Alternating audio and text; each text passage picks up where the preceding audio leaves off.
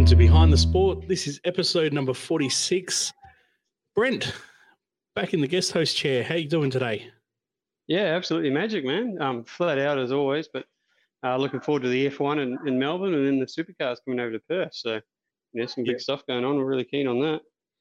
Absolutely. And speaking of supercars and big time stuff, today's guest, who is it? Well, we've got Mr. Grant Johnson in the chair, one of the local legends of WA motorsport. Also competing in V8 Utes for quite a few years. Been over to Sepang for a couple of tilts at the Sepang 12 hour and a few other bits and pieces. So looking forward to catching up. And Grant, how are you today? Yeah, good, Shane. How are you? I am very well, thank you. Very well indeed. Recovered after. Thanks for having us on your program.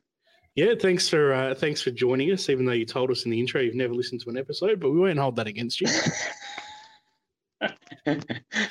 I'll have it on going in the background.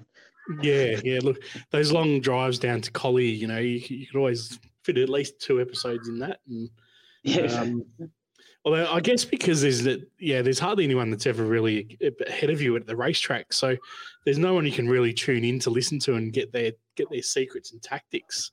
So grab some tips. Yeah, so I think everyone's going to probably be listening into this one, especially from the local WA Saloon Car Championship. I think that's going to be one of the biggest episodes. Yeah, I doubt that, but it sounds good. So, Grant, tell us, how did you get started with motorsport? I think like everybody, when they were kids, they like to race around and watch some motor racing on TV, watch Brocky at Bathurst and that side of things. And I think I always wanted to drive when I was growing up. And my dad actually started racing at Barbagallo, would have been the late 80s. And so I went up there, started crewing with him and the team. And, it just kind of grew from there. And I eventually got into a car when I was 20, just before my 21st birthday. So as motorsport starters go, you're a bit of a late bloomer. Yeah, you didn't do any go-karting. Did the odd hire go-kart with my mates, like everyone does, but never raced go-karts or anything else before that. That actually surprised me. I think we spoke about that in Collie very briefly, that you'd never been in go-karts, which I found quite fascinating because usually that's the start-off point for a lot of people, and especially, they get through to some of the bigger series, is they've all got go-karts behind them. So you decide to go down a different path. What was your first car that you had a steer of? Actually, the very first race car I drove, I did a couple laps in my dad's LJ Tirana. Just on a practice day. And then when I actually started racing, I drove a X-Brock VL and in the local street car class. Yeah, wow. So, so it was a bit of a baptism of fire, straight into something V8 and lock diff. So, it was, a lot of fun. The LJ Tirana is actually I think one of my dad's favourite cars that he ever owned. He owned a few different Tiranas, and the LJ, I think, was the one that he did the most work on and did it all up. And we went back and forth across the Nullarbor 4 or 5 times in that Tirana. It was, a bit of a weird car to do that long trek in, but... I was going to say. Not a lot of room in the back, is there? No. Luckily, we were little kids at the time, so didn't phase us too much. But, looking back at them now, like there'd be no way as teenagers or above you could do that trip. But the X-Brock VL, how'd you get your hands on that? It actually came about from a friend of ours, Craig Bradkey. He had it at the time. He was going through a few financial issues, I guess, without getting too too much into it, and we ended up buying the car off him. So kind of helping him out at the time. So I ended up doing a 300, the Wanneroo 300 as his co-driver. That was the first race I did, and which we ended up DNFing because we had a electrical issue. But and then the following year I started racing that. So he'd bought that off Brock and had run it the previous few years in the local streetcar class. I was originally a Group A VL. So you DNF the first time. What was your second time out like? Can't honestly remember. I would have been the Night Masters. So I actually think I qualified quite well. I think I ended up qualifying on the short track around third outright. That's when Gord Mitchell was running his, back then it would have been the VR turbocharged straight six, as much as that sounds strange, because he just upgraded from his VL to a VR. And, had a reasonable start, got swallowed, I think, by a couple of escorts, and going into turn one, I thought I'd outbrake one of the escorts. I did, but I didn't make the corner. Oh. Where did you end up? In the sand. In the sand.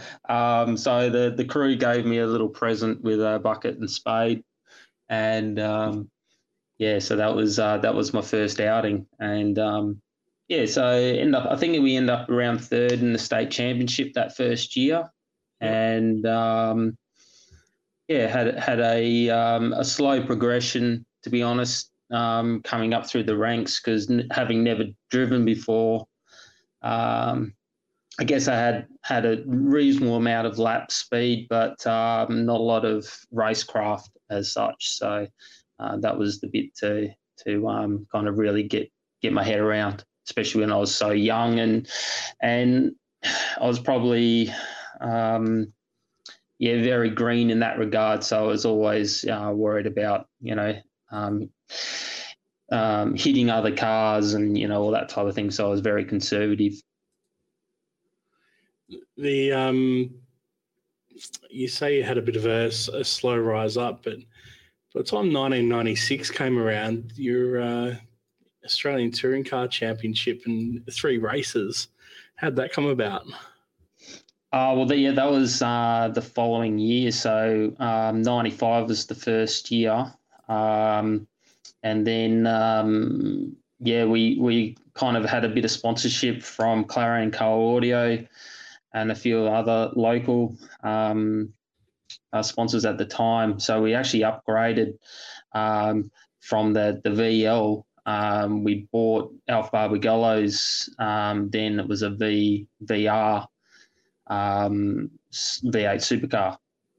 So, so we, second year racing, we were straight into the supercars. So I ended up racing against Brock and Seaton and all those guys. It was the first year that, pretty sure it was the first year Craig Lowndes was on the scene as well. It was, definitely didn't have as much experience as those guys, that's for sure. Well, looking at that 1996 championship, and Craig Lowndes is there, top of the ladder. John Bauer, Glenn Seaton, Peter Brock, Larry Perkins, Russell Ingall, Wayne Gardner, Alan Jones, Mark Scaife, Dick Johnson, Tony Longhurst, Stephen Richards, Neil Crompton. There's some massive names that you're out on track with. Did you manage to scrape paint with any of them? No, not really. Not that year. I think I remember the first race, I ended up getting lapped, and I didn't get lapped, I should say. Lowndes and Brock finished right behind me, going when they finished the race, and I was in front, so I was still one more lap to go, and I was so busy looking at them in the mirror. Again, I went off at turn one. I don't come off very often, but so I came off at turn 1, came back onto the track in between Lowndes and Brock. And I didn't realise at the time that they'd actually finished, and I was like waving Brock on. And Peter was waving me forward. It took me a few seconds to twig what was going on, and I took off and finished the race. So I ended up finishing on the lead lap, I think. I finished on the lead lap. Yeah, it's a long time ago. So, so that was it was just a huge learning curve. I think I ended up, and there was quite a lot of local drivers at that time. We had Tim Slako and Claude Georgie and a few of the other guys. I think there was there was probably 5 or 6 locals at that time, and ended up finishing the first West Australian, which I think was probably just because I finished all 3 races more than anything else. But ended up standing on the dais with Lounsey, Peter, and Glenn Seaton, Steve Richards. It was. I've still got that photo. Got them all to sign it. It's pretty surreal type. Looking at those standings for that year, you've got a bit of a claim in that first year of finishing ahead of Larko in the standings. I mean, granted, it's probably alphabetical, but we won't. And Jim Richards. So yeah, well, I won't say they were at the twilight of their careers then. Yeah, I mean, I think looking back, what I didn't know back then when I first started was a lot. I definitely progressed as a driver in the years to come after that, and I would just kind of, if I'd had a little bit more experience back then, possibly it might have gone a bit further. But all in all, we did pretty good for the years that we've been driving. The second year in the Australian Touring Car Championship, finished in the points. You managed to pick up 6 points, and see a very famous West Australian name on there. Jeff Kendrick was racing that year. Yes. Yep. Yeah. So he came on board. The second year we had a lot better run. I guess we had a bit of a local advantage because one of the races had been raining, and it looked like it was going to stop, or it just had stopped. And knowing the local conditions and the track would dry out reasonably quickly, a few of us actually went out on dries. I know I was included. I think Alan McCarthy was driving at the time, and I think he ended up 5th or 6th outright.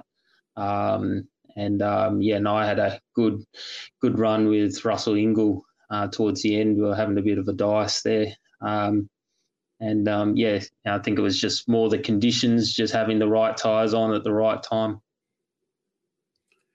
Yeah, nice. The that year was also the 3-hour Bathurst event. You're in a Honda Civic, something which I think anyone that's only sort of recently known you probably a bit surprised to see you not in a Ford or a Holden of some sort. Was that the first time you ever went to Bathurst? Yeah, it was. Yeah, I drove as a co-driver with Alan Letcher. It was his car, and he'd done a lot of the Australian production series in that car. So, and I'm pretty sure the previous year he drove there with, I think it was Adam McRoy, Macro, sorry. First time at Bathurst. I remember going across the top through McPhillamy and coming down into Skyline, and obviously I'd watched Bathurst, so I knew where the track was going. Missed it completely. Track went right, I was going straight. So That was first lap. Obviously didn't hit anything, most importantly, and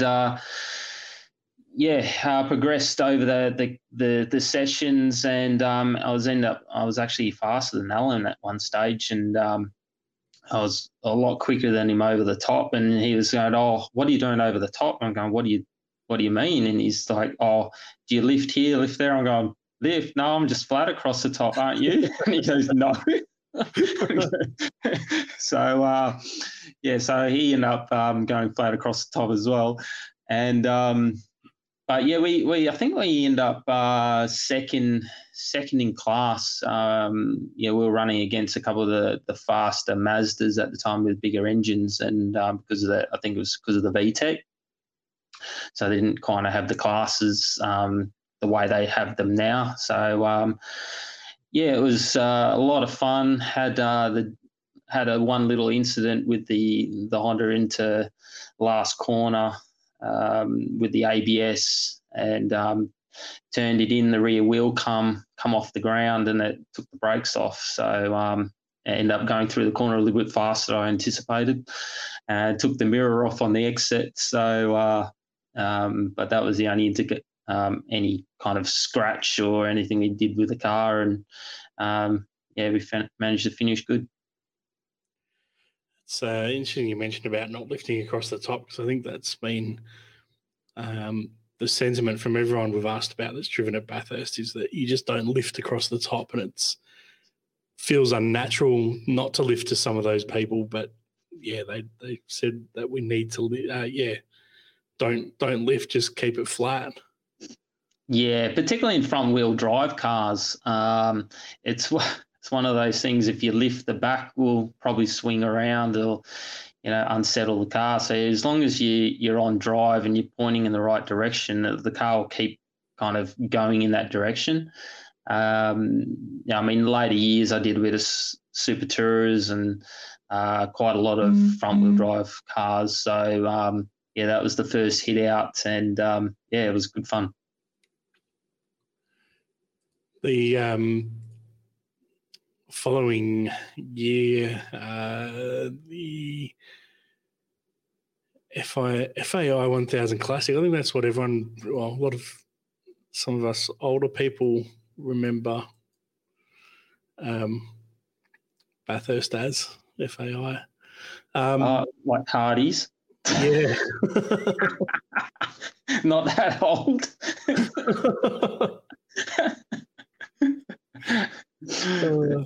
Well, I don't know, you're older than me, so. Yeah, well, I'm 48 this year. I feel a lot older than that, but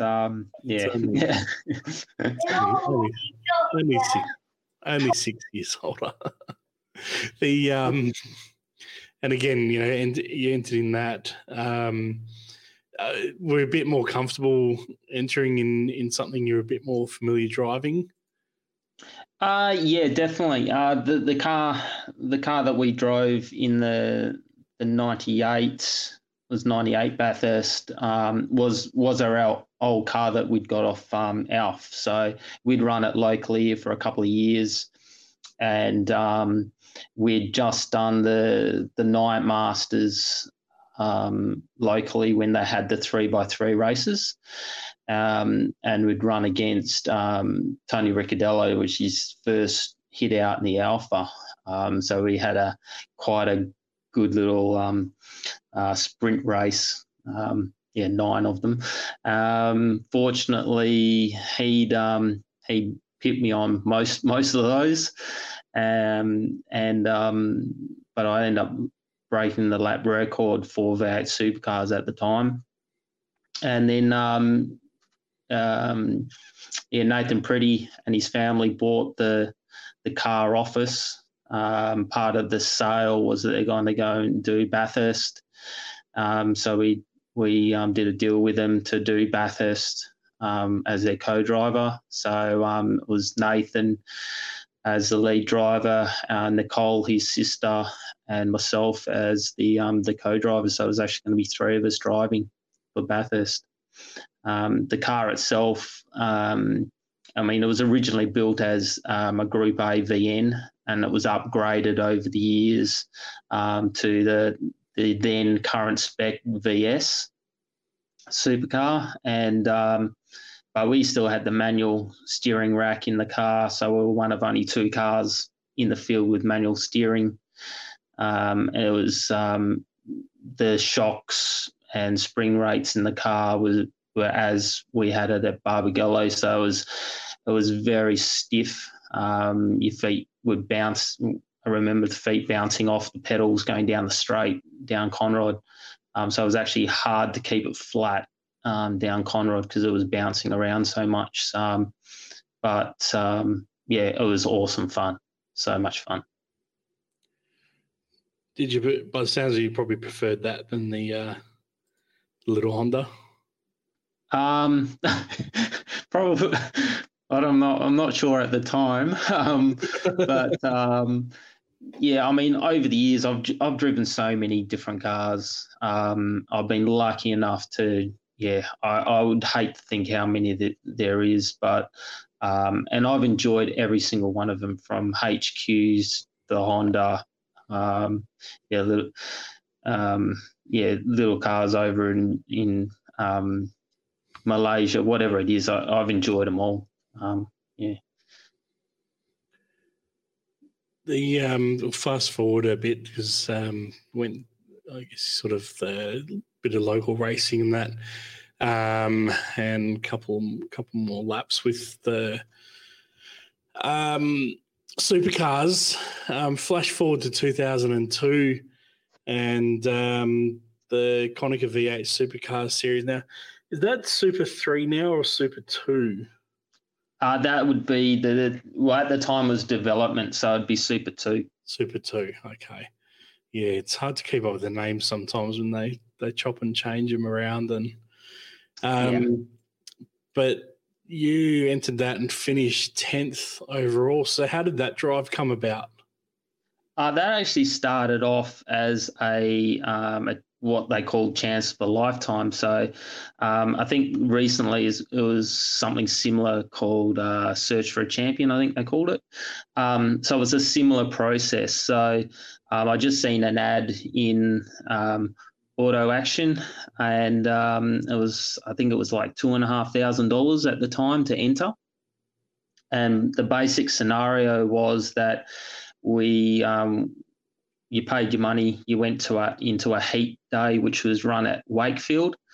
You drove, MoPro Australia were running the competition, and they'd run at the time a one-make series of Daewoo's. Right. So the heats were done in Daewoo's because that's the cars they had. So basically, you went there, you did five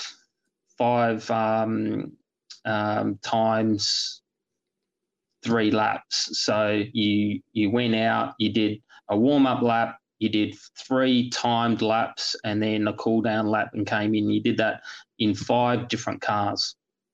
So there was no way of kind of saying, oh, well, this car's faster than that car. So every person on the day drove 5 different cars. So, and then what they did is they averaged those 3 laps in each of those cars, and then averaged those to 1 lap time for the day, if that makes sense. Yeah. Does that make sense? Did I explain it well? Yes, that definitely makes sense. Yeah, so basically you end up doing 15 timed laps in 5 different cars, which was averaged to 1 lap. That was for the heat, and then they got it into the top. I think it was the top 30, and then you did that again on the final, which was another day, and then they brought it down to a top 10, and then you did another 3 cars. So it was and the first prize was the V8 drive in the Konica car. So I think there was 124 entries, and I won it. So there was a couple of local guys that were there as well. Clint Harvey and Kerry Wade were there as well. And I was lucky enough to get the major prize. I think second prize was a drive in the MG series, which was coming out the next year, and third prize was a Daewoo drive. So, and that's how the Konica drive came around. But unfortunately for the team, they really didn't have a lot of funds. So, we went to Phillip Island. One was the rounds at Phillip Island. We blew some tyres because they just wore out. We were allowed to have 2 sets of tyres. We had 1 set. And they just didn't quite get through the weekend. They just wore out. It was really, really good fun. Learned a lot. I think I ended up 4th at Winton. I actually was the quickest in the warm up until the last lap. The track was drying out. And I was the quickest in the warm up on the Sunday morning, right from the get go. And I think Dumbrell at the time, who was driving the Russell Ingall car from the previous year, he ended up pipping me in the warm-up, and he won the series. The car and he, as a package, was pretty much unbeatable. I think Dale Breed was the only other person that year that did half decent. Looking at the list of people in there, got fellow. Well, depends when you speak to them if they're fellow West Aussies or they're exports. But you got Leanne Tander in there. We spoke to Garth, a couple of years ago now, and he was sort of on the verge of saying he was a Victorian now because he spent so much time over there. Yeah, he's probably spent more time over there than here. Yeah. Yeah. But, so no, 10th, finished 10th. So I think that was pretty good outing for someone who's, just sort of says he just sort of started late and. Yeah, well, I mean, every track we went to was the first time I'd been there. So, it was. That's the hardest thing from racing over here in WA. When you go nationally, you're racing against guys that have done thousands of laps at that track. It's like, an Eastern Stater coming over to Barbagallo and trying to beat me. It's kind of a bit hard for them. And it was like that when I was going over there. So I was, to go to a track for the first time and be competitive was really good. It kind of, I think, for the budget we had and the car that we had. I mean, at the time it was an ex-Glenn Seaton car, so it was actually one of the ELs that Glenn and his team had built. So I think it was the 97 car from memory. But we didn't have a front sway bar on the car, and at the first round, I questioned why there wasn't a front sway bar, and the answer was that was the hot setup. And as I learned through the series, it wasn't actually the hot setup. It's just that they couldn't afford to put one on it. So the car, for what we had and for what the team was. We did exceptional, and it was a really not only a learning curve, but it was a good team building exercise. And I still got some of the guys from that team I'm still friends with today. One of the actual team manager at the time, John Pachos, he was instrumental getting me into the Utes. AKA Barrel, they call him. But, he ran the Ute team, High Tech Motorsport, and, that's how I got into Utes through him. So while doing the Konica V8 series, you're also doing the Australian Super Touring Championship in a Ford Mondeo Ghia of all cars. Yeah, that was it was a awesome year. It was one of those situations, like it was a perfect storm. Everything kind of aligned. The previous year, I'd gone to Malaysia and that came off a drive through Alan Letcher. He was going to Malaysia with Peter Hills, who runs the Super Touring team, and who was it? It was Anthony. What's his surname? Sorry, I've forgotten his surname. Will come to me. Anyway, Anthony couldn't make it. There was three of them going to do a 12-hour in Malaysia, and it was like the day before they had to leave. Alan rang me and said, "Look, can you get to Malaysia for this 12-hour?" So it was right on the death note. I've got my flights and been able to get over there. Did the 12-hour. We did really well, and that's when I met Peter.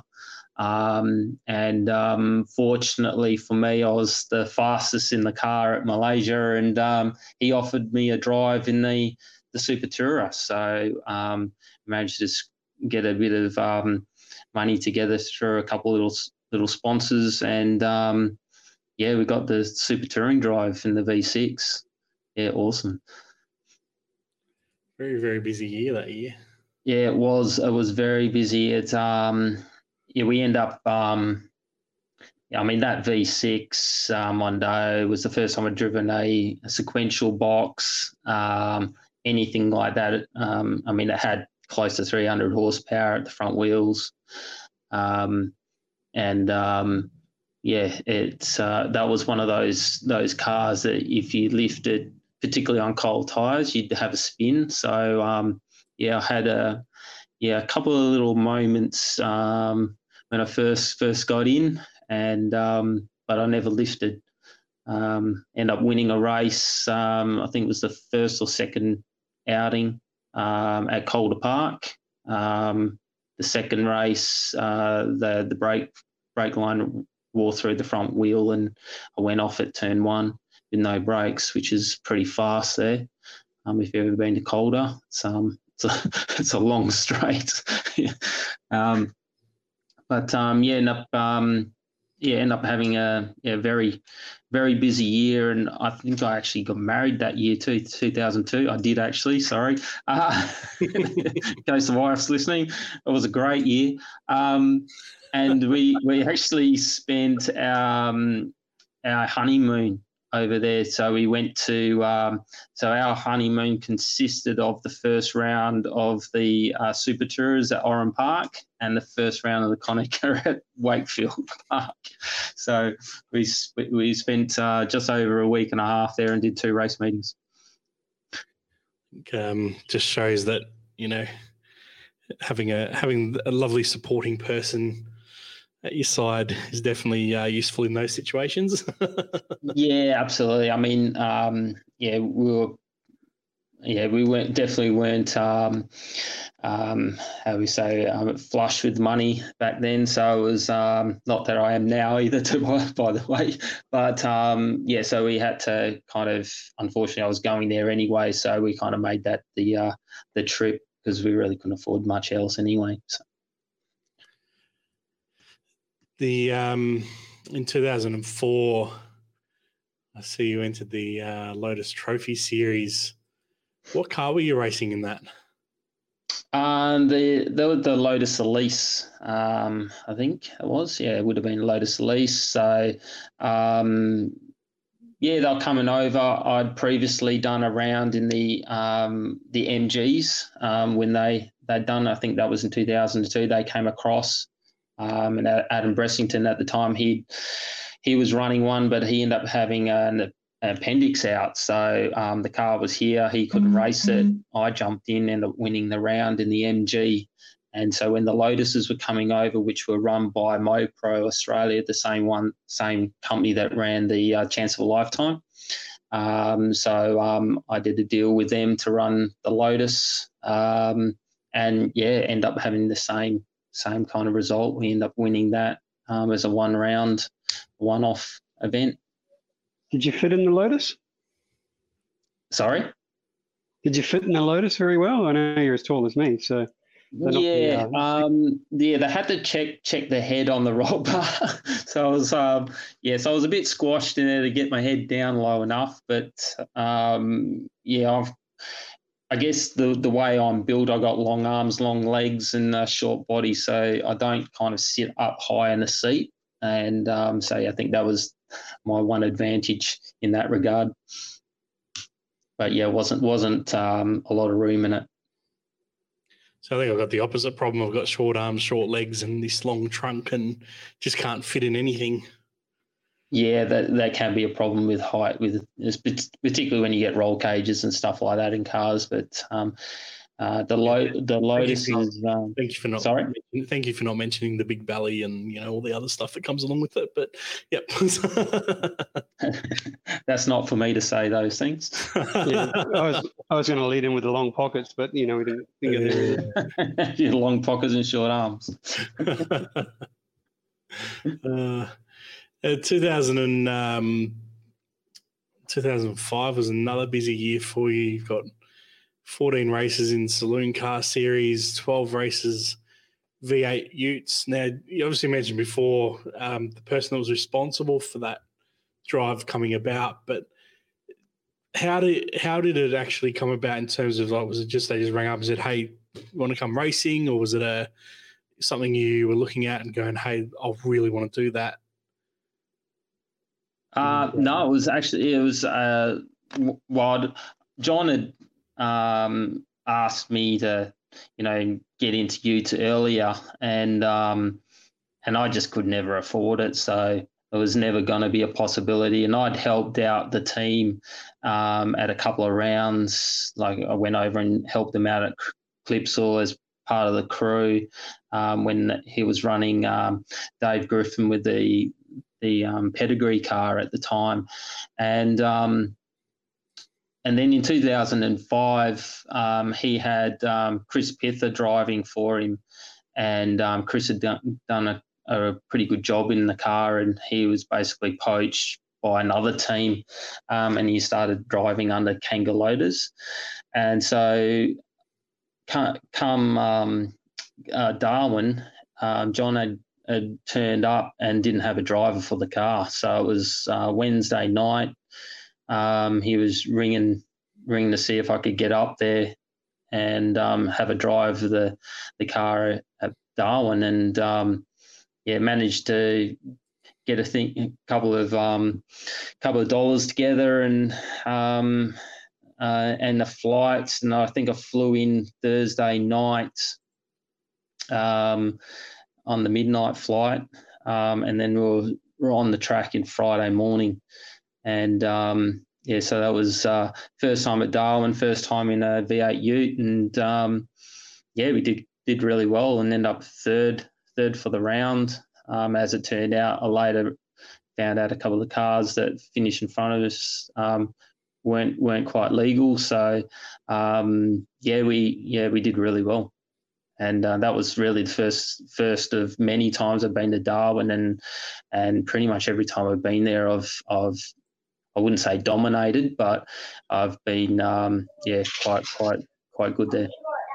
How good is Hidden Valley as a track? But it's fantastic up there. Oh, it is so good. I love it. I mean, there's not many tracks I don't love, to be honest, but I've just done so well there, and I don't know if it suits my driving style.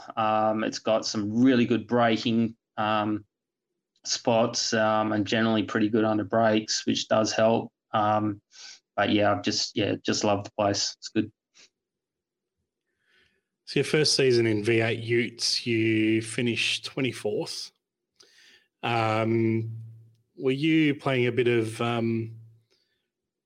pub pool with people and sort of just tricking them into what was going to happen in the next year when you just came a measly third the next year? Well, kind of only did 3 rounds that first year. So, so I did the round in Darwin. Yeah, that's right. I might have done 4 rounds, actually. You probably know more than I do. I did the Darwin round, end up going to, we did a round at Sandown that we we changed a car, so we went in a different car, and it probably wasn't as developed, we'll say. It was kind of crab walking down the road. So we didn't qualify as good, but then the rains came, and we had really good pace, and unfortunately I got taken out. Actually, that was actually the first time Jack Elsgood hit me, so that ended up being one of my nemesis. Really good bloke. Ended up being a teammate as well, but so that was my first interaction with Jack, and got taken out, and that was the end of the weekend. So we didn't really kind of shoot too many shots in that regard at that event. I think I also did a round at Malala, and I got there was the same thing. I think I qualified second or third outright, and then the rains came. I got to the front. I was basically cruising out the front, and lost concentration, drove off the track all by myself. I can't blame anyone, and so I didn't get many points there either. So to answer your question, we probably should have actually done a lot better in that first few rounds than we did, but I did enough that Greg at Grove was confident in picking up the tab for the following year, and as that turned out, it ended up being 4 or 5 years after that. So the 2007 series, we came out on top.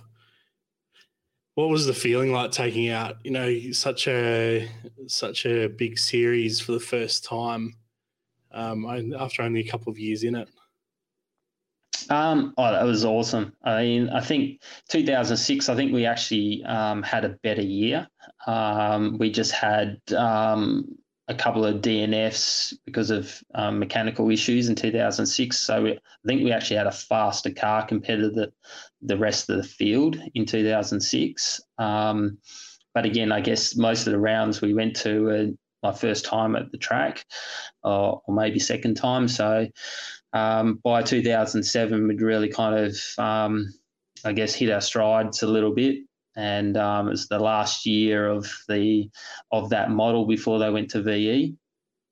And Jack and I were pretty much toe to toe all year.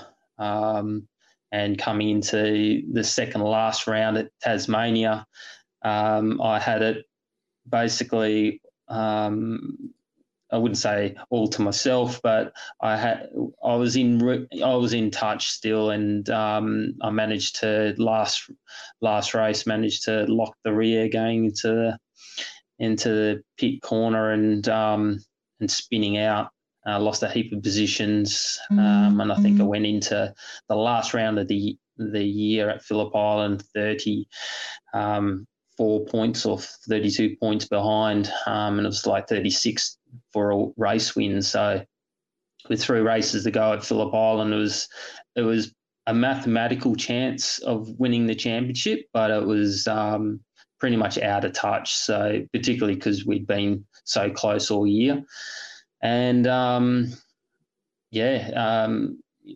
everything kind of fell to us. We had a really bad qualifying session because we made sure we roaded the tyres. We spoke to Yokohama before we went there.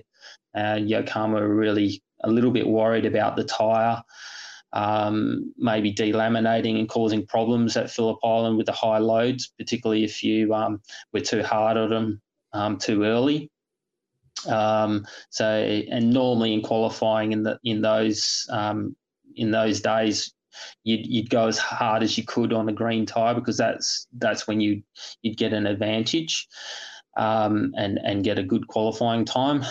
So I was told not to go fast and do 3 or 4 laps slow to road the tyre in before I could get onto it. And then so when it came to qualifying, I think I ended up qualifying 3rd or 4th, which doesn't doesn't sound that bad, but when you're normally on the front row, it's not the best. And then so I had it all to do in the first race, and again I had a rear brake lock up. Went back to about 15th. Managed to get back on the last lap up to 10th. Back then they had a reverse grid, top 10, top 12, something like that. And so the reverse grid started up towards the front with pretty much everyone that was slower around me. Managed to win the reverse grid, which actually put me off the front row in the last one with Jack next to me. He still had a 30-odd point buffer. So he basically just had to finish second, and he would have won the championship. I got off the line better. He was following me around, and he was just pushing as hard as he could to win that last race. And he had a tyre delaminate, which took out all the wiring loom, and he DNF'd. And with the win of the last race, it gave us the championship win. So it was definitely unexpected. It wasn't something that we thought was going to be possible. It was just, when it happened, it was unbelievable. The crew were crying on the wall. It was quite emotional. The next few years you spent in the Utes, some pretty impressive results. But you also did some more racing over in Malaysia, some endurance racing. Sepang I've been to once, and I absolutely think that track is beautiful. From a driver's perspective, what's Sepang like? Yeah, it's just so fast and flowing. Even the tighter corners are still flowing because they tend to open on the exit. So it's just, and it's so long. Like it's, I can't even remember what the lap times are. But yeah, I raced there quite a few times in the 12 hours. Started off in the Protons, end up going over there and racing with Mark Eddy in the DC5. So I did that a few years, and Dean Fiore was driving with us as well back then, and end up in the Subaru WRX. But it's just one of those tracks that you can have a bit of a crack at. So there's a lot of braking areas, a lot of corners that you really kind of just balancing the car through to try and maintain corner speed. I've always done really well there, and again, I just don't know why, whether it just suits my driving style or whatever it is, but really like it. In terms of going from and this is not at all bagging out Australian tracks, because a lot of our tracks are just local tracks. But in terms of going from the local Australian tracks over to a international class facility, which now sort of, I guess we've got Sydney Motorsport Parks lifted up there. The Ben's getting there, but was that having that difference was that a bit overwhelming, or was it just like, yep, still a garage, still a track, let's just go? Yeah, exactly. Yeah, car, track, go. Which way do I go? What's the lap record? Type of thing. It's you don't really think about that when you put your helmet on. You just drive out, and it's just another thing to do. Probably the big thing that you notice when you go to Sepang is not only the grandstands and how big they are, and how many people must be there to fill it. It's just the pit facilities as well, how grand they are. And I mean, I guess the only thing local that I've been to is now in Tailem Bend. The pit facilities there are pretty good, and that's kind of how Sepang is. Sepang's just a little bit bigger, It's you don't really think about what it all means. I raced at Dubai as well. Did the 24-hour over there. and it was a very similar situation as Malaysia. You just go out and you just drive, and that's the good thing about it, when you can just not think about stuff and just drive. It's good. The media centre at Sepang is about the size of, or what can I compare it to? Almost the size of the infield at Wanneroo. It's nuts. Yeah. But the scale of that thing is just. Yeah, it's about the size of 4 times McCracken House. Yeah. I remember. I mean, they've over the years. I think the first time I was there is 2001. The last time I was there was 2015 or 16, I think.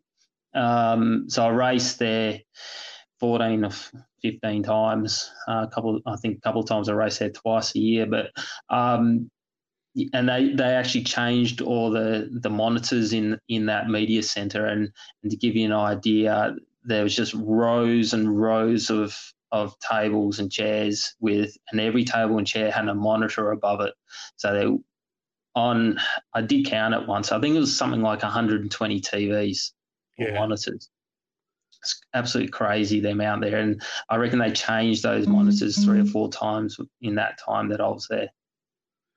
Yeah, it's But Samsung's down the road, so what do you expect? It's definitely eye-opening to go to that sort of a facility. I mean, from a media perspective, when I was over there in 2019, and every desk had 3 monitors above it. Yeah, essentially, like there was, and it was just, it was awesome. And then you sort of go to some of the stuff, even the national series stuff here in Australia, and you sort of maybe 1 or 2 TVs for the whole room.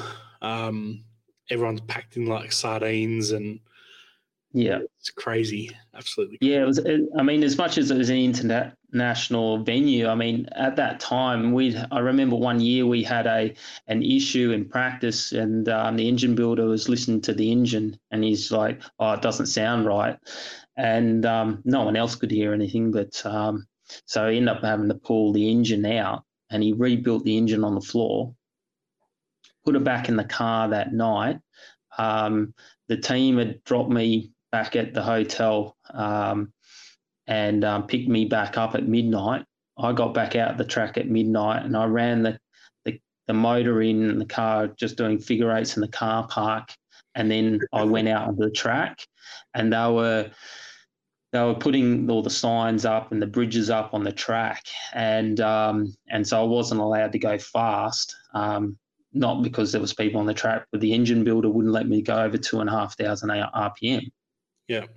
So, and I ran that car in until 6 o'clock in the morning, and then they dropped me back to the hotel and picked me up at 12 o'clock at lunchtime to qualify, and we put it on pole. But then I got stopped a couple of times. Now I go, "Oh, are you allowed out here?" And I said, "Yeah, I was told I can come out here." And they said, "Oh, who said?" And I said, "Oh, Kuma said," because the team principal's name was Kuma. The guy that ran the track, his name was Kuma too, but I didn't say that. So they thought I was talking about him, of course. They let us through, and we just kept going around and around and around and around. It's crazy. Yeah, things you do in motorsport. Yeah. It's one of those things you just never say die. I've had a lot of those type of instances over the years, even locally here with saloon cars. Had a last round of one of the years, I just had to just keep banging points. Rick Gill was actually in front of us some points, and second last race, I'd come out. I had a few problems with the engine, misfiring and bits and pieces from the race one. I actually stopped during the race because I took off from the line and something happened. It just wasn't running right, and I stopped up on the short track, had the bonnet up, got the bonnet up, found it was a lead that wasn't clicked on properly. got back in the car, I started it, and I was starting to belt up and realised I left the bonnet back up. Got back out, put the bonnet down, got back in, got the belts on. Lo and behold, at the same time, there was a safety car out, so the cars were running under safety. So by the time I got going again, I shot back out of the short track up at turn 5 there, right in front of the safety car, and caught to the back, got a few extra points, and then won the last race, and I think I beat Rick by 2 points or something for the season. So it's those little things sometimes can make the difference in the championship. Yeah, crazy. The I guess looking at the amount of races, the V8 Utes sort of, I guess, slowly tapered off. Was that a financial reasons for Yes. Yeah, absolutely. I mean, we had Grow Fruit Juice from Queensland. Basically sponsor us wholly and solely from 2016 right through to 2006 right through to 2009. 2010 was basically a round by round proposition. We had a couple of sponsors during the season do different rounds. We had local Mal Nile. He sponsored us, gave us some money during the year as well, just so we could get to every round. And we only managed to get through that 2010 championship season. And then we kind of, everything we had, we threw it at it towards the end of that 2010 because we were leading the championship, which we obviously won. And then 2011, it was really shoestring. Piecing together bits, borrowing bits. Only just got to every round really, and that was actually the worst season. I think we finished 4th for the season, and ended up selling the car in 12. Leased the car out at the first round, and then we ended up selling the car during that year to Todd, and then it got written off a year after. Turning to local racing, how many times have you won the Saloons Championship now? I think it's 9 in total. So it's 2006 and 7, and then the last 7 in a row. Do you think anyone on the grid's going to be able to catch you this year? There's a couple of really fast cars there, and I guess cars and drivers, a combination of the two. It's just consistency, isn't it? It's like anything. Yeah. I guess that's probably the big thing over the last few years in particular. There's been a couple of guys there that have been fast enough. Brock, he's been really fast at certain events, but he just hasn't been able to get every round together to really have a championship challenge. And I think that's the big key, is just doing all those small things, just plugging away. If you're not having a good event, you can come away with some decent points. That's it's going to help. I mean, there's no kind of like Collie just gone. We had power steering problems. Didn't get a qualifying lap in. Finished qualified last. Went out in the first race with no power steering at all. Steering wheel upside down. All this type of stuff. Plugged away. Got up to 4th. We didn't even do a wheel alignment on the car. We didn't have time after changing racks and bits and pieces. We managed to get power steering to work. Still wasn't really where it needed to be, and end up winning the race 2 and 3, which gave us the round win. And I mean, that would have generally been our worst weekend. So if you can kind of piece those things together, at the end of the championship, you're going to be thereabouts, aren't you? It was very unusual not to see on the top of the first race that was down there. That's for sure. That's the first race I haven't won since 2015 down there. Jesus. And first meeting I've ever gone to and Collie not put on pole. So that's it was a lot of firsts that weekend. the wrong type of first though. The wrong type, but character building, right? Yeah, yeah, that's right. That's exactly right. Character building. Yeah. I'm going to hand you over to Brent now for a little bit because you're probably sick of talking with me, and I'll hand you over to Brent, and then we'll come back and have a bit more of a chat. No worries. No, that's cool. It's hopefully the audio from my end hasn't been too messed up. I've been wrangling kids and getting them fed and doing all those dad type things in between, which is sometimes easier than it sounds. Especially absolutely. So Grant Johnson, Collie finally got that tradition broken. You've answered some of the questions I've already got on post-it notes here from, well, not questions, just comments about, like the next Brock that was, and I think some of the Saloon Car members have provisionally changed your name to Grant Hamilton, just because you can't be beaten. And they reckon this is the year. But the way you fought back at Collie, I think it's not going to be that easy. Like you said, you've got to be able to stitch it together, have the crew to do it, and the experience of getting around those sort of problems, because it can derail you. You have a day like that, and you just get that defeated sort of mindset, and you can't stitch it back together.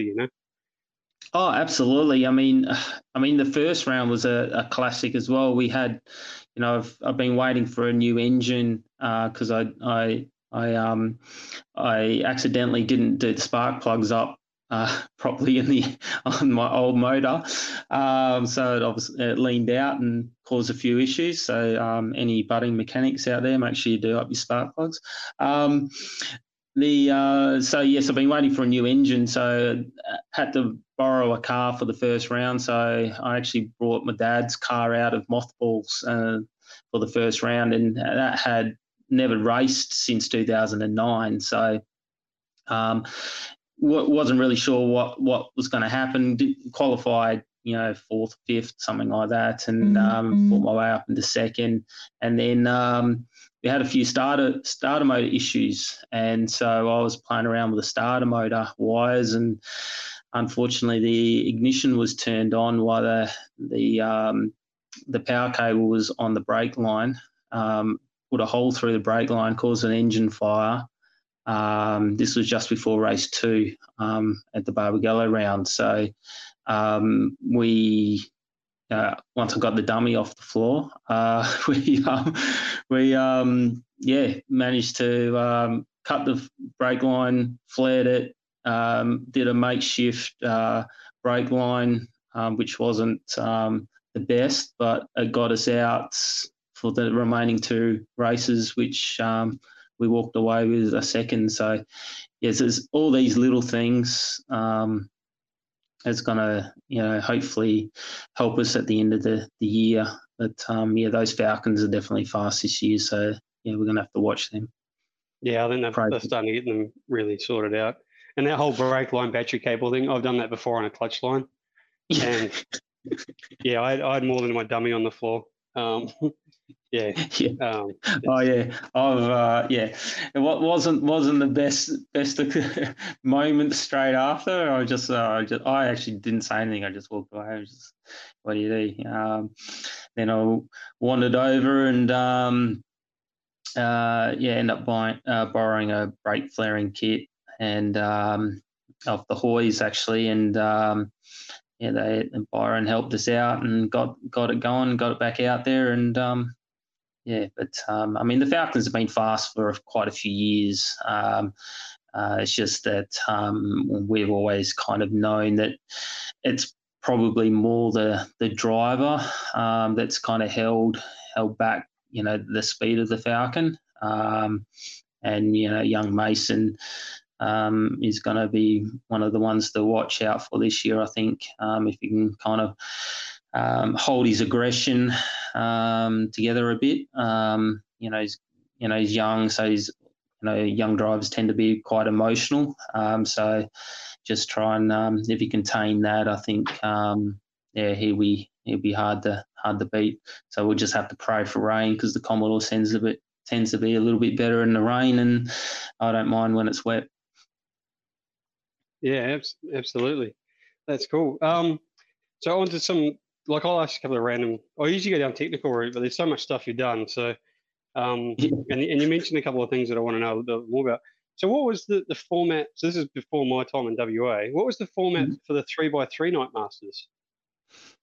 Oh, yeah. So basically it was there was 3 heats. So and each heat involved 3 races of 3 laps. There was so there was 10 cars that were invited into the Night Masters, and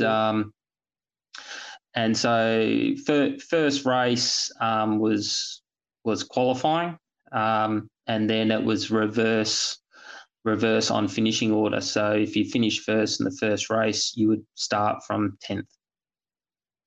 And so we did everyone would go across the line after the 3 laps. They'd get a checker, and then we would reform in reverse order for a rolling start the next lap. And we did all that by ourselves without safety cars or anything else. So it was 3 quick laps, a quick reform, 3 more laps, first the back end. So it was reverse grid each time. It was, and we had really good crowds then. So that was the start of the Night Masters. That's what the Night Masters was for the first kind of 3 or 4 years before it was dropped. So was the Night Masters standalone from the normal series back then? Yeah, so they had what they call a Night Masters series. So they did it over 2 or 3 rounds. So it was normally kind of January, February. I think we did a February, March as well. Might have been had January, February, March at one stage. It was just a Saturday night. So it wasn't part of any kind of street car sports sedan championship as such. It was basically invited cars. So we had sports sedans, V8 supercars, and I think we had a couple of sports cars like, Walter Airpool and stuff like that in the Porsches. Yep. So they were all the faster type cars. It was really, really good to watch. And the WA Sporting Car Club pulled quite a good crowd to watch that type of thing, because it was quick, sharp, exciting racing, because the fast cars are always at the back. And when you had a couple of V8 supercars, we had one year, it was actually the first year, Bowie was with the CAT team. Bowie ran in the Night Masters here in the EL. And that was his first drive. So when was that? That would have been 99, 98, 99, 99, 98, 98, something like that. No, that's awesome. That's a hell of a show. That's I don't know if you're able to with Motorsport Australia and all the different rules and BS that goes on. It'd be cool to see something like that brought back, because I love the idea of Night Masters, and the way the Speedway works so well is because it is a short, sharp show that doesn't stop and there's no dead track. Correct. So. Yeah, that's it. Yeah, I was amazing, absolutely amazing. I think I've actually got video of it, because at the time my sister's boyfriend or husband at the time, he videoed it all. So I'm pretty sure I've got some of that on videotape. No, that'd be awesome to see. And there's a good video floating around of a heap of highlights of yours on the old YouTubes, and I think that captures that moment in that Civic you talked about, going off the end of the last turn at Bathurst there, taking the mirror off, taking the unweighted weight off. Yeah, it's pretty good. Yep, that's one. And actually, some of those videos will show some of those Night Master shots as well. Yeah, so that's the vision at night. There was we had one of the nights was when Claude Georgie had just redone because he had the the Seaton Falcon at the time, and he'd repainted it and done it to EL spec, so it was white and red at the time, and we had a real good ding-dong battle at the Night Masters, and managed to get it over him. So there was a lot of passing, and that some of that vision's on that as well. Yeah, that's really cool. It'd be cool to see that brought back. And another thing, and Shane's probably sick of me talking about this, and I'll tell anyone who cares. But you mentioned the Wanneroo 300 a couple of times, and the only reason I still have XLs is because we have the Enduro over here. I miss running in Enduros. They run a couple of different formats in New Zealand with them. Did one in Queensland a little while back, and we don't really have we've got the categories here to do it. Sports sedans, sports cars, saloons are great for it, but for whatever reason they just don't quite get going, and it sort of sucks. It's something that I really don't know how to make it work, but it'd be awesome to be able to get that back off the ground, because Enduros are just cool. It just brings that little bit of teamwork out. It's a bit more fun. It's just a different thing. Something different. 100%. It becomes a team race rather than just one driver, because everyone's involved in it.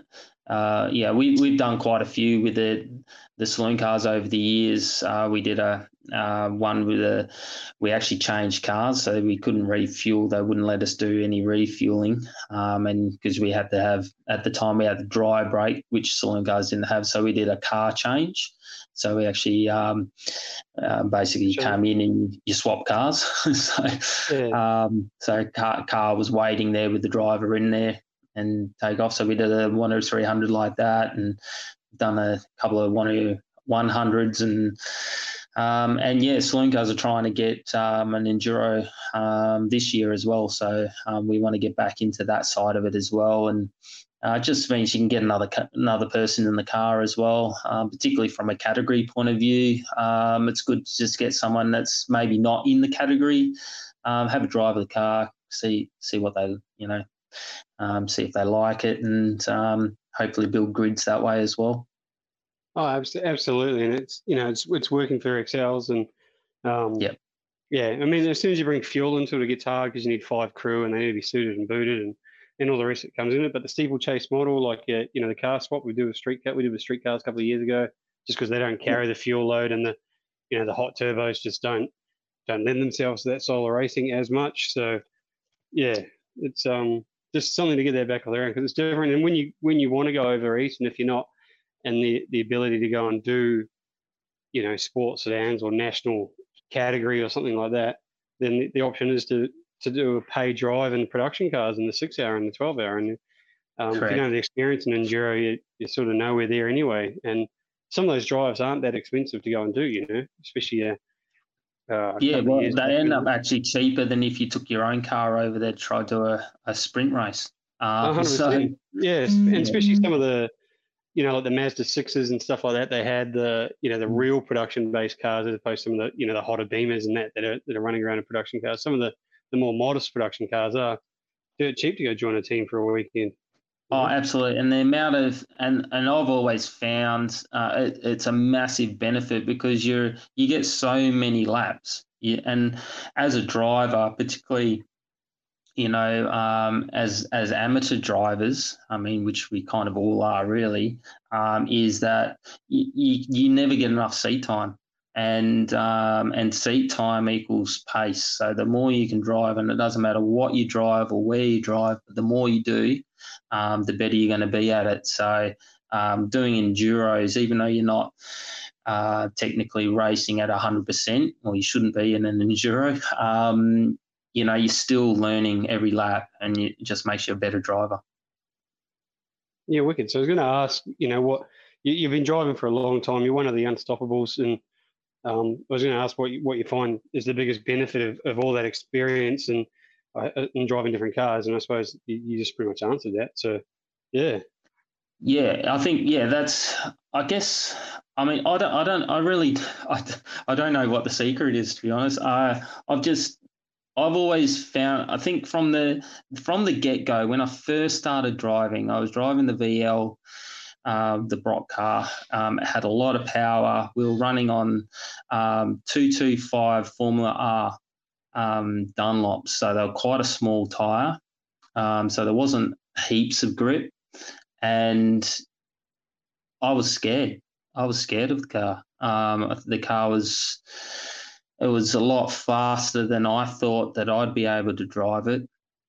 So I guess I always drove it so I was in control. And I think that's been the key. And I drive pretty much all the cars the same, is that, if the car starts to understeer or the car's not going where I want it to go, I'll go a little bit slower, and then drive out of the corner. And I've just kept that driving style going ever since. And I've just figured that I just must have a good feel of grip. So if it can go a little bit faster into the corner, I'll go a little bit faster. So it's I think it's just having a feel of the grip that you've got and being able to take advantage of it. I think I used to tell the guys when I was doing a lot of driver training, particularly in the V8 era, was that you were coming out of a corner and you'll probably think to yourself, I probably could have got on the throttle a little bit earlier.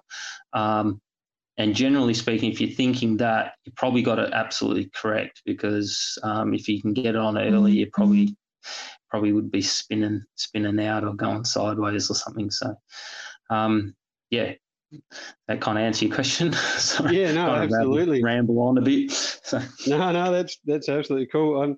I've got a few things jotted down here, but then I'll talk about a couple now. So obviously WA, we're one of the I think we are the most remote city in this part of the world. So it's obviously really hard to get interstate. It's a lot more expensive these days than what it was, but there is a few more options. Trucking and lines and that are a bit easier. But getting support to go and racing nationally is just really hard. Back in the day, you had a bit of help from some guys, but you're still, I don't know, but you're probably still always behind the 8 ball compared to, the Melbourne and Sydney-based crews. Do you think that plays a big role, or it's just one of those things we just got to suck up being over here? No, you're right. It does make a massive role. I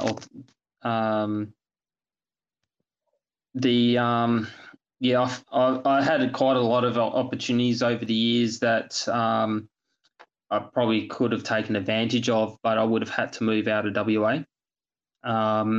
And at the time, from family and work commitments and stuff like that, I just never did.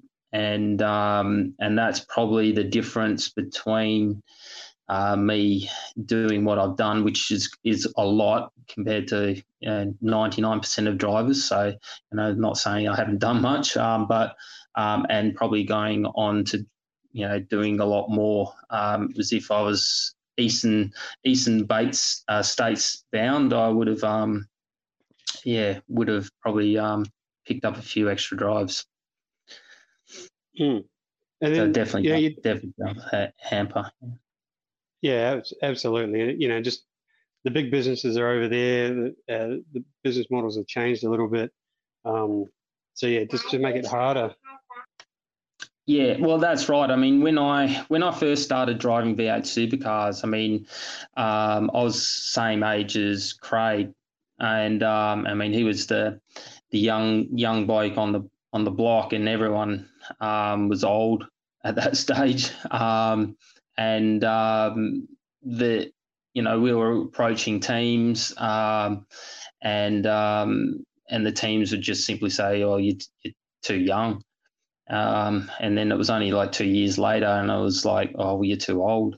So it was kind of a weird situation. And being over here, we spoke to John Faulkner at one stage, and because I'd beaten him at the local round here, and he even commented, how he couldn't catch the black local, we just. We're trying to get a drive with him, and his comment was that, if I drove the car and blew the engine up, what would happen, and, this and that. And we had a sponsor at the time that was prepared to pay for all that type of stuff. But just never got the chance. Well, I think if we're kind of over east in their face every day, things might have been a bit different. So, yeah. Yeah, no, absolutely. And like the story you had about the first V8 Ute drive you got when you managed to get yourself overnight up to Darwin to God's Country and jump in the car up there. Do you think those sort of opportunities still exist these days, or is it that like?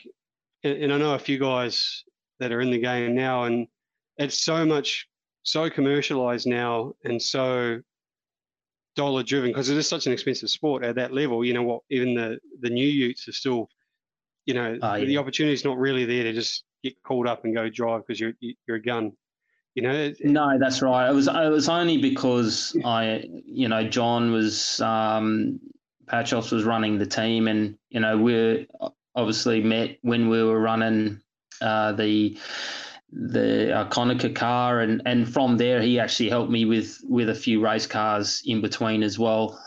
My first VN saloon car, that type of stuff. So we were really good mates even back then, and the opportunity came up, and I guess because he knew me, he thought that I'd do a reasonably good job in the car, and that I might be able to find some funds to get there. If I didn't have the funds, I wouldn't have got there the first time. It's kind of like, when I did the Chance of a Lifetime and I paid that entry money, the $2,500, people were asking me why would I do that. And again, when I did the first Malaysian drive, why would I pay for the drive? And I just said to him, look, if you won't back yourself, how can you ask someone else to back you? So, and that's exactly what happened. I backed myself. I won the Chance of a Lifetime. I got the free drive. I paid the drive in Malaysia. From there, I got free drives. I got paid to drive up there. I got free accommodation, flights. Everything came from that first drive that I backed myself. And it was the same with the Ute. I paid that first round. It was a discounted round compared to the full retail, I guess. But it was still a lot more than we could afford, and from there it stemmed into some really good years, and Grove Fruit Juice and Greg Willis. They without those type of people, I would have never done anything, because they spent a fortune on me, and hopefully they got some benefit out of that, which I think they did. They got a lot of promotion, and I guess that's kind of why they do it. But that's where it all comes from. Yeah, absolutely. And it takes it's just, you got to have those relationships. I don't know how. Because it comes up, you see it all the time in the people messaging, and there's all these different ads out there for sponsorship and stuff like that. And I know a lot of the young guys get caught up in it, but it's almost impossible to do. And once you're past into your 20s, it's pretty hard to do anything unless you've already got those relationships in place, and you're already too old. That's exactly right. That's exactly right. Unfortunately, motorsport is so. It is financially driven. And most sponsorship will come from people or people that they know. So there is some kind of connection that where the money's coming from. Because at the end of the day, money gets the car on the track. So it's got to come from somewhere. So most of those relationships are forged from family, friends, that type of thing. Once you've got a name, that's a little bit different, but you've got to start somewhere, unfortunately.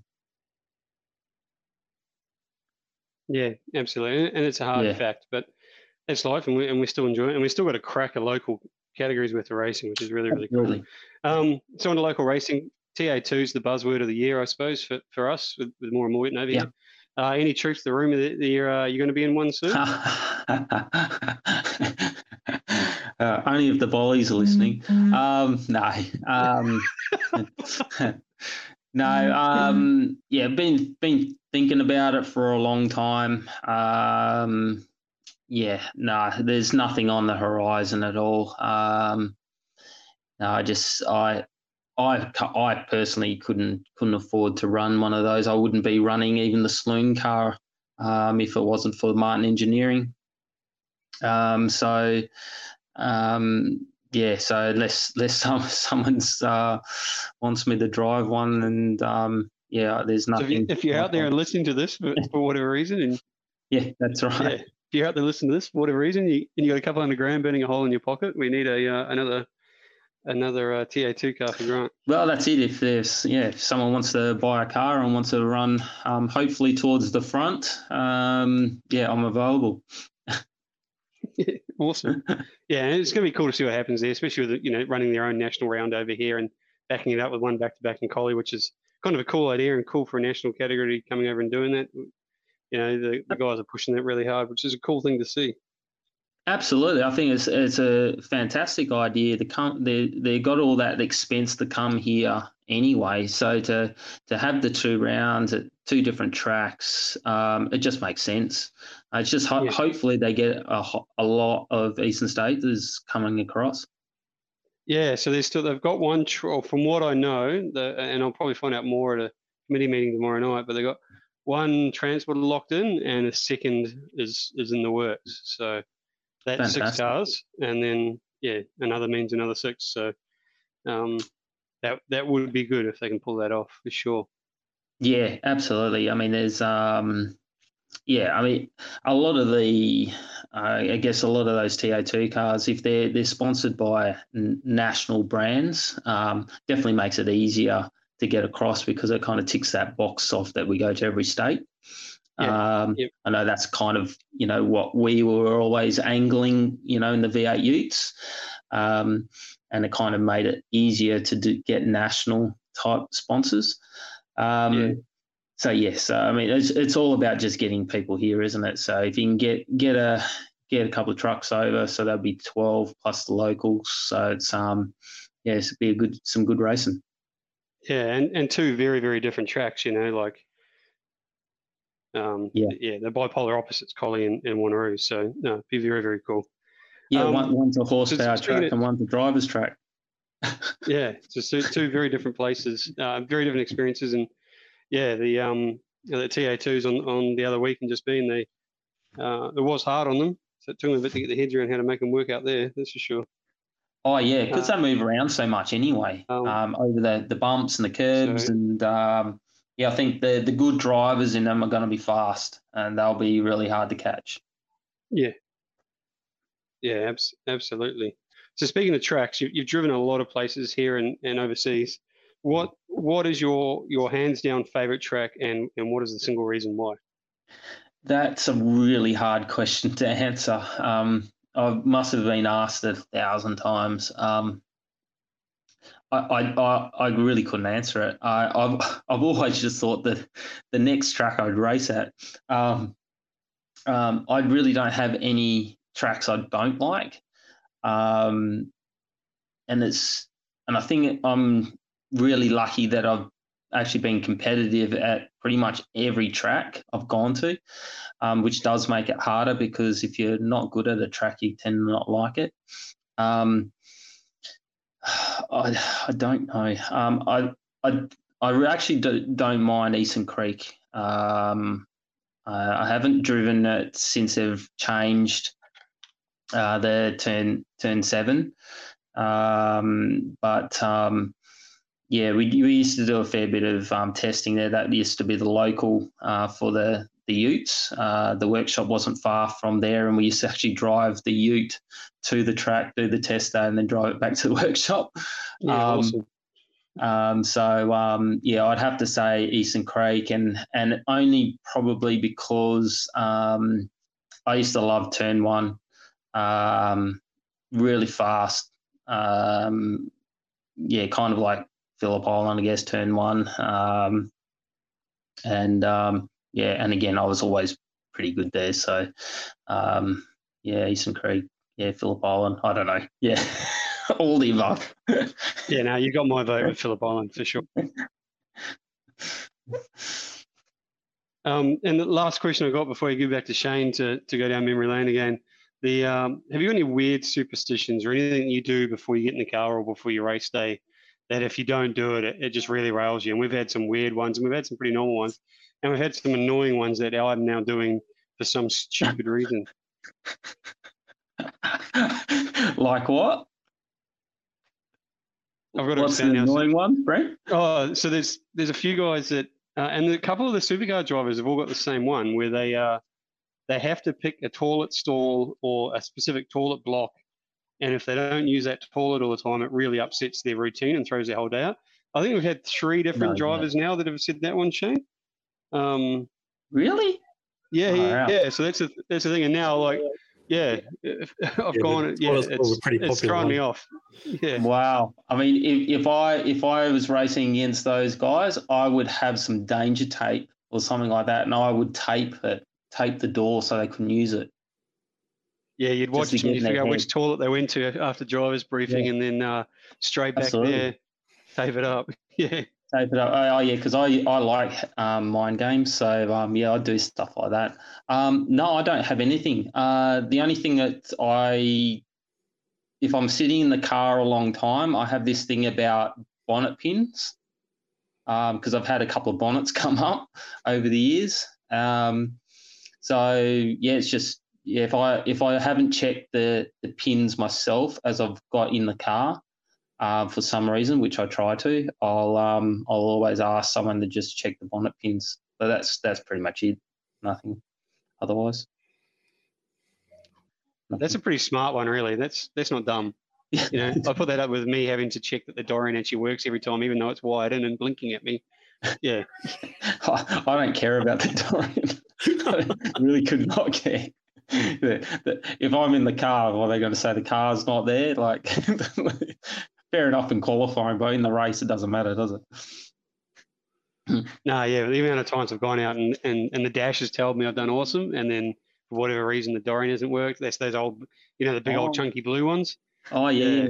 But yeah, so it's like a tick I have now that I have to check that damn thing is working. And yeah, Doug, you must think I'm retarded because every day I'm there waiting for him. Saying, can you just scan this for me, make sure it works?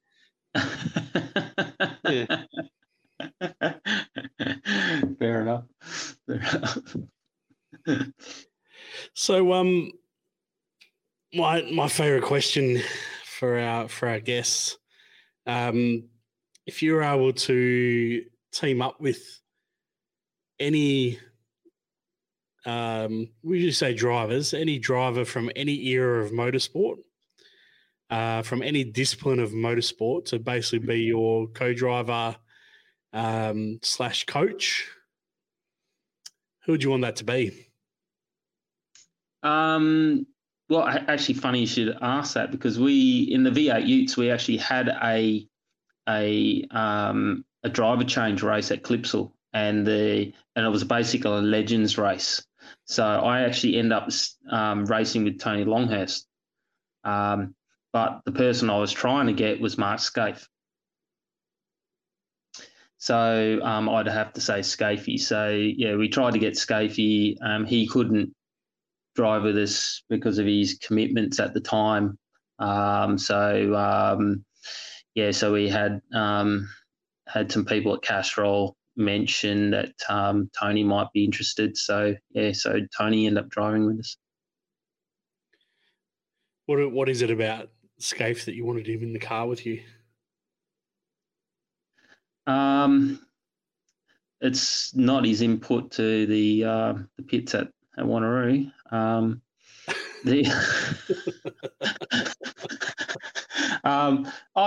I was younger, I guess he was top of the tree. Remember watching him at when he was with Nissan and through Winfield and stuff, and I was always, I guess people think, I'll go with Peter Brock or whatever, but I was probably a bit younger, and Peter was at the end of his motorsport career when I was really kind of at the start of mine, I guess. And so I guess Scaife was the next one, and just thought he'd do a good job, and we'd hopefully win some races. That's what was the plan. Okay. Cool. It's a good one. I don't think we've. I don't think anyone's actually said like. No, I think we've had a few mention him, but for similar reasons. That's why Steve Richards was a pick for me, because that slightly later era. I guess at the time, I mean, Scaife, I'm pretty sure Scaife was he just finished driving as well, so I guess that was probably the mindset at the time. So he wasn't a current driver. So yes, I mean, I don't know. I don't have too many idols, to be honest. Fair enough. So, ending out the episode, I know I've got one last question. Oh, okay. Jump in now. Oh, sorry to break it. I feel I had it written down. I had 3 post-it notes because I'm so well organised. So, and sorry to bust in, Shane, but I know if I don't ask this, it'll kind of bug me. But you did a lot of stuff with Al Letcher, right? Yep. And like terrific bloke, funny dude. What's your one best memory you've got from spending the time with him, especially between garages and that sort of, that's where some of the fun is, right?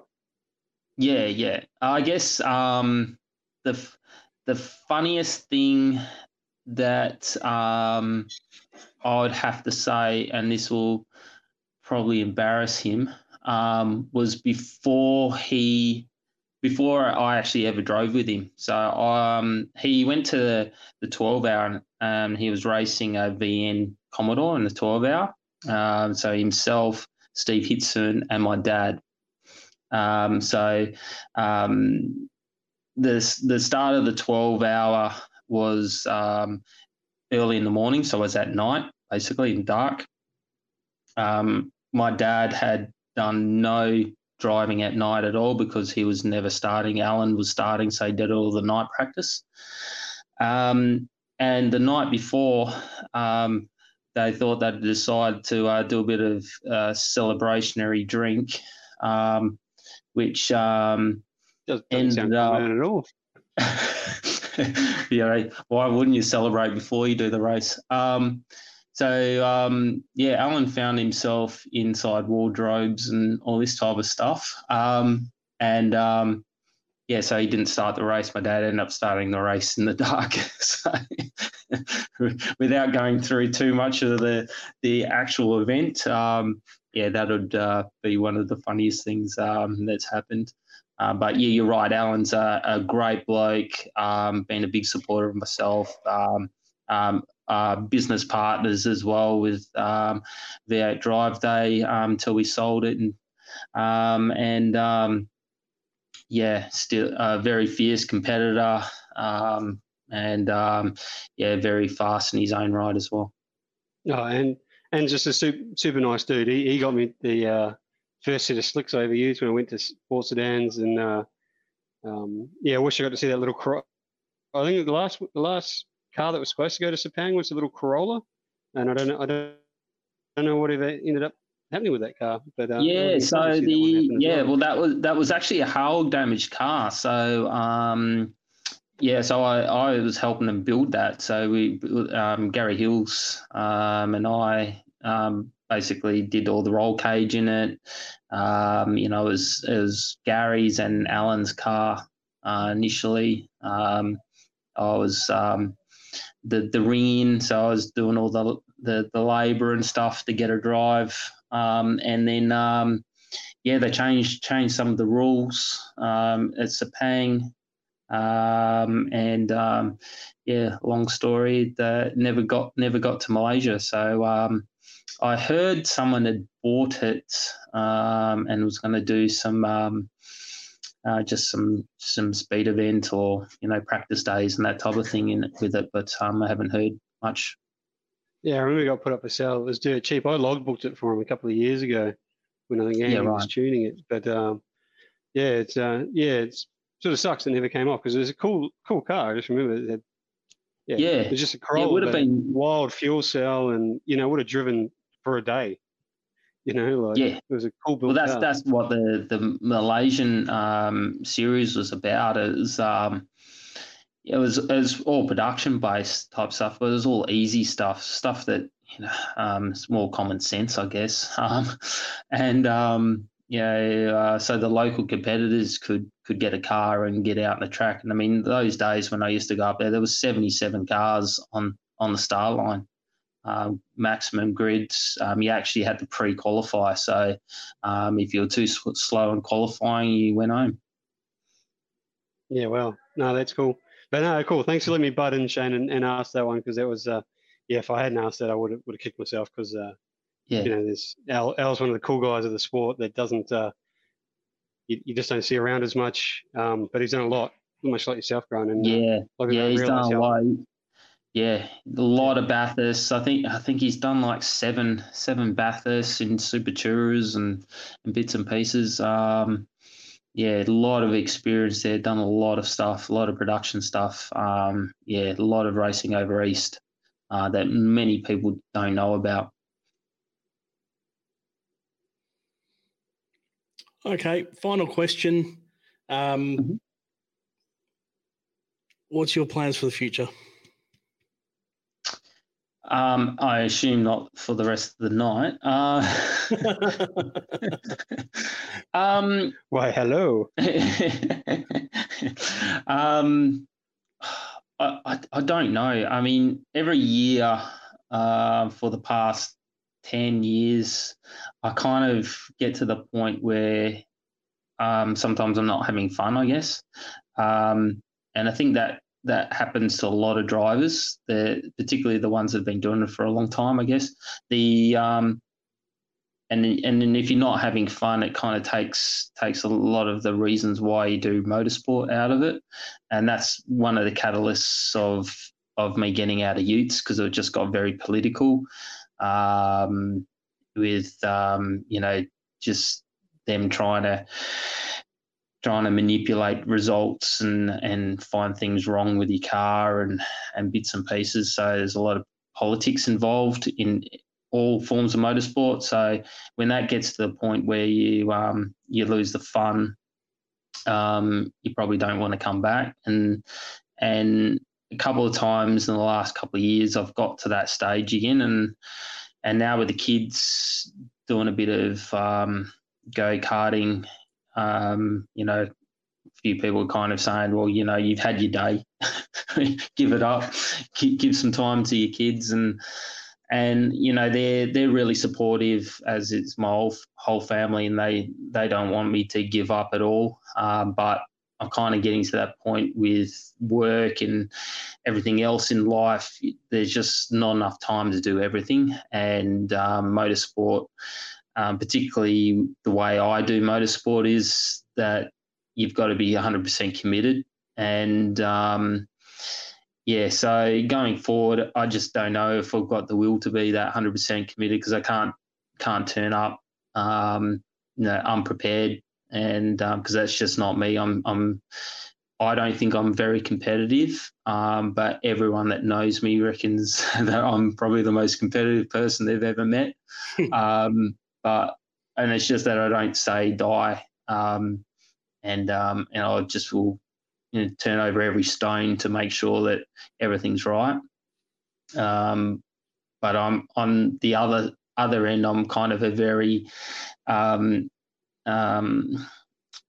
straight type person in the sense that, if the rule book says ABC, I'll do ABC. I won't kind of do any grey areas. And I've been like that since I was a kid, playing any board game or whatever. I'm a stickler for rules and that's kind of what I run to. So, to answer your question going forward, I don't know. I just, at the moment, I'm sitting on the fence. I'm not having a heap of fun, but I'm not not liking it either. So I'll probably just cruise along, and if the opportunity is there to drive and that's the bit I like, I don't like anything else other than the bit in the driver's seat, I'll just keep doing it until I don't like it anymore, I guess.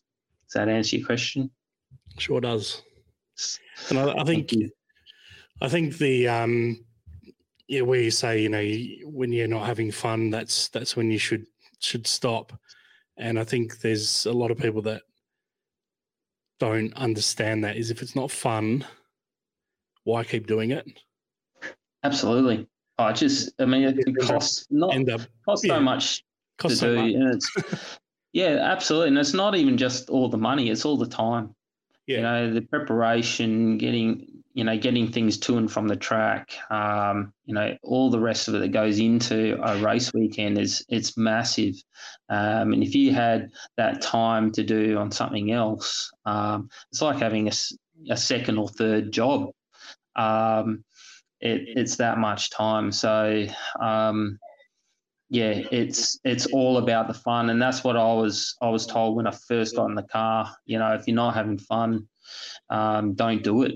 And that was probably the one thing my dad ever said to me every time I got in the car. He didn't say be safe, do well, do this, do that. The only thing he ever said to me was, have fun. And that's what I've always done. Got in the car and had fun. And when I'm driving, I do have fun 99% of the time.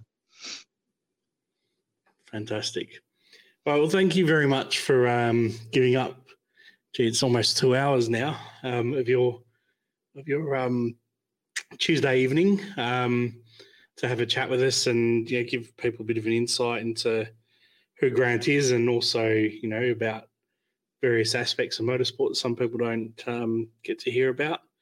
I appreciate the time. I was actually kind of a bit worried that I didn't have anything to say. So. I mean, we could have. Every episode we could absolutely go a lot deeper into a lot of people's history, and there's a lot of years that I did skim over, not because you were doing bad or you're doing just good or whatever, but because we sort of want to keep it interesting. I think everything's interesting. The attention span is my attention span is the only way I'd ever listen. Or the only way I consume books now is if they're in audio. No one has time to sit down to read books, so it'd be the same as if we went on into everyone's history in depth. We could spend 4 or 5 hours talking with someone, especially like yourself. The more we've talked, the more I've remembered, and I was like, oh well, that was an interesting thing. Been very, very lucky over the years to to do what I've done and meet the people I've met. I met some fantastic people over the years, and many of whom I still call friends and talk to, and it's awesome. All right. Awesome times. Well, thanks again. Thanks for coming back, Brent. Had a bit of scheduling issues, but a few week guests coming up, and we'll see you trackside again, Grant, very soon. And don't forget, everyone, make sure you subscribe, follow, and all that lovely stuff. You're about to hear my voice again, give you a little insight on where you can do all that. Thanks again, guys. Thank you. Cheers. Shane here from Behind the Sport. Thanks for listening to our latest episode. If you don't already follow us, head on over to Facebook and Instagram. Find us on there. Give us a follow. Or visit our website, behindthesport.net. Catch up with the latest motorsport news. Find all of our previous episodes. And, of course, you can leave us comments on those as well. You can also find us on your favourite podcast provider, such as Amazon Podcasts, Google Podcasts, Spotify, iHeartRadio, iTunes, and more. Thanks for listening. We'll catch you next time.